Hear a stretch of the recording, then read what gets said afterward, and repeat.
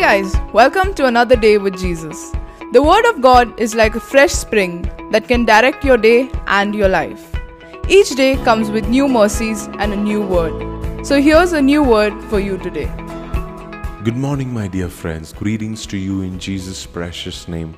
Last week in our church, on Sunday morning, we declared Isaiah chapter 60 over our church. Isaiah chapter 60 talks about a state of revival. What will happen when the church rises up to take its rightful place as the light of the city, as the light that God has called us to be? What will happen as a result of it? That is what the whole chapter of Isaiah chapter 60 is all about. And you know, something about revival is that revival comes as a result of us waiting on God, depending on God, asking His grace and His protection over our lives. However, one key ingredient of revival is repentance. If we have to see revival come in our church, if we have to see revival come in our city, then we have to repent for the sins and the state of our church and the state of our city. Hear what Isaiah prays in Isaiah chapter 64 and verse 6. He says, "We are all infected and impure with sin. When we display our righteous deeds, they are nothing but filthy rags. Like autumn leaves, we wither and fall, and our sins sweep us away like the wind." You know, Isaiah is confessing the present state of the land. You know, you should understand, Isaiah is a man of God. He is not the kind of sinner that this verse describes, but he repents on behalf of others who are in sin, and he confesses and he says, "Lord, we understand, we acknowledge we are all infected and impure with sin. I acknowledge that. Can you take up the responsibility for your family?" It may be a family member in your house who's living a lifestyle of sin. You know, you may not have the same sinful habits or the same sinful way of doing things like someone else in your family. But can you take up the responsibility? Let me say that that's your father, or that's your daughter, or that's your son, whoever it be. Can you take up that responsibility and say, "Lord, we are all infected and impure with sin. We need your grace. We need your forgiveness. We need you to come and wash us. We need you to come and make our family new again." Pray that over your church. You know, so often it is very easy, especially for pastors, right? It's so easy for us to look at, you know, church members and say, "Hey, this guy is going wrong, that guy is going wrong." You know, on Friday nights, something that we do here in our churches, you know, we don't tell anybody's names, but we remember people's sins, and we repent for their sins. We stand in the gap for their sins.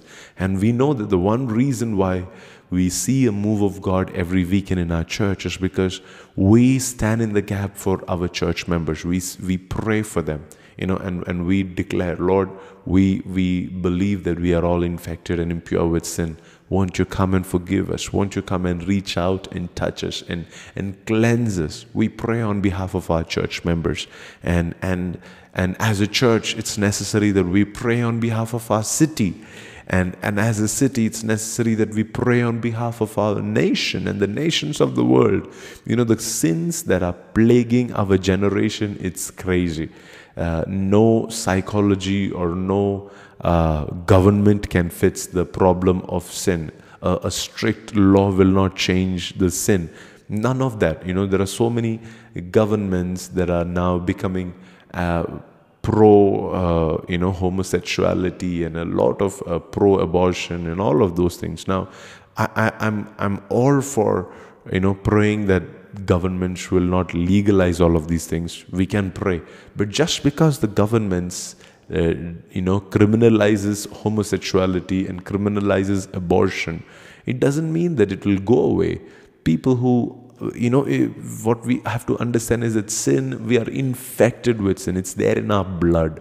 The only thing that can solve the problem of sin is when the church rises up and begins to pray and declare, Lord, send a revival. And God cannot send a revival till we repent. And the Bible says that if my people who are called by my name, not all the people, but the ones that are called by my name, if they will humble themselves and turn from their wicked ways and seek my face, then I will not just heal them, but I will heal the entire land. And if we can do that, church, if we can just begin to pray, Lord, we are all infected and impure with sin. When we display our righteous deeds, they are nothing but filthy rags. So often we try to boast about the good things that we have done. And, in God's eyes, our righteousness is like filthy rags, the Bible says. Like autumn leaves, we wither and fall. Why? Because our sins, they sweep us away like the wind. That is our current state, because every one of us, you like it or not, we all have sins. If you have a sin in your life, you need to repent for it yourself. And if you know of a sin in a family member or a church member, instead of just blaming them, why don't you begin to pray for them? Instead of just criticizing them, why don't you weep for them? Why don't you cry on their behalf and say, Lord, I cry for my brother, my sister who is in that addiction, who is in that sinful relationship. I cry for them. I weep for them, Father, and I repent for them. And when you do that, the Lord will send times of refreshing into your church, into your city, into your nation.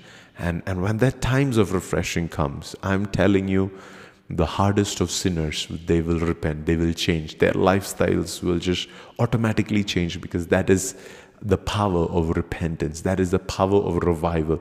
That is the power of an outpouring of the Holy Spirit that we are all waiting for. Let's pray together this morning.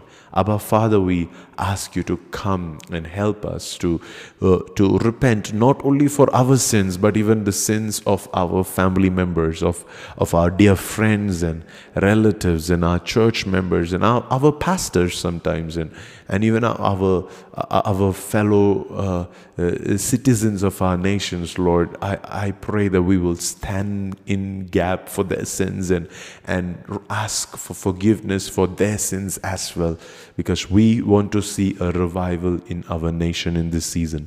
Thank you, Lord, for you are sending something amazing. You're doing something amazing. You're raining down your presence and your fire and your glory. We give you all the praise. In Jesus' name we pray. Amen, amen, amen. God bless you guys. I hope you'll have a great weekend. By the way, just want to remind you, our conference is coming up August 15 to 17th, Revival Dreamers Conference here in Bangalore. If you would like to register for it, go online on our website at dreamingrevival.com/18 and you can register for it.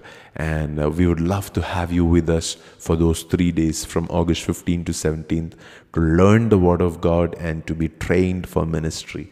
Do not miss it for anything in the world. Apply for your leaves and start right away. Have a great weekend ahead. We hope this week's podcast spoke to your heart. If you would like us to be in touch with you and you would like to receive all our posts and updates, you can subscribe to the monthly newsletter at pastorpriji.com.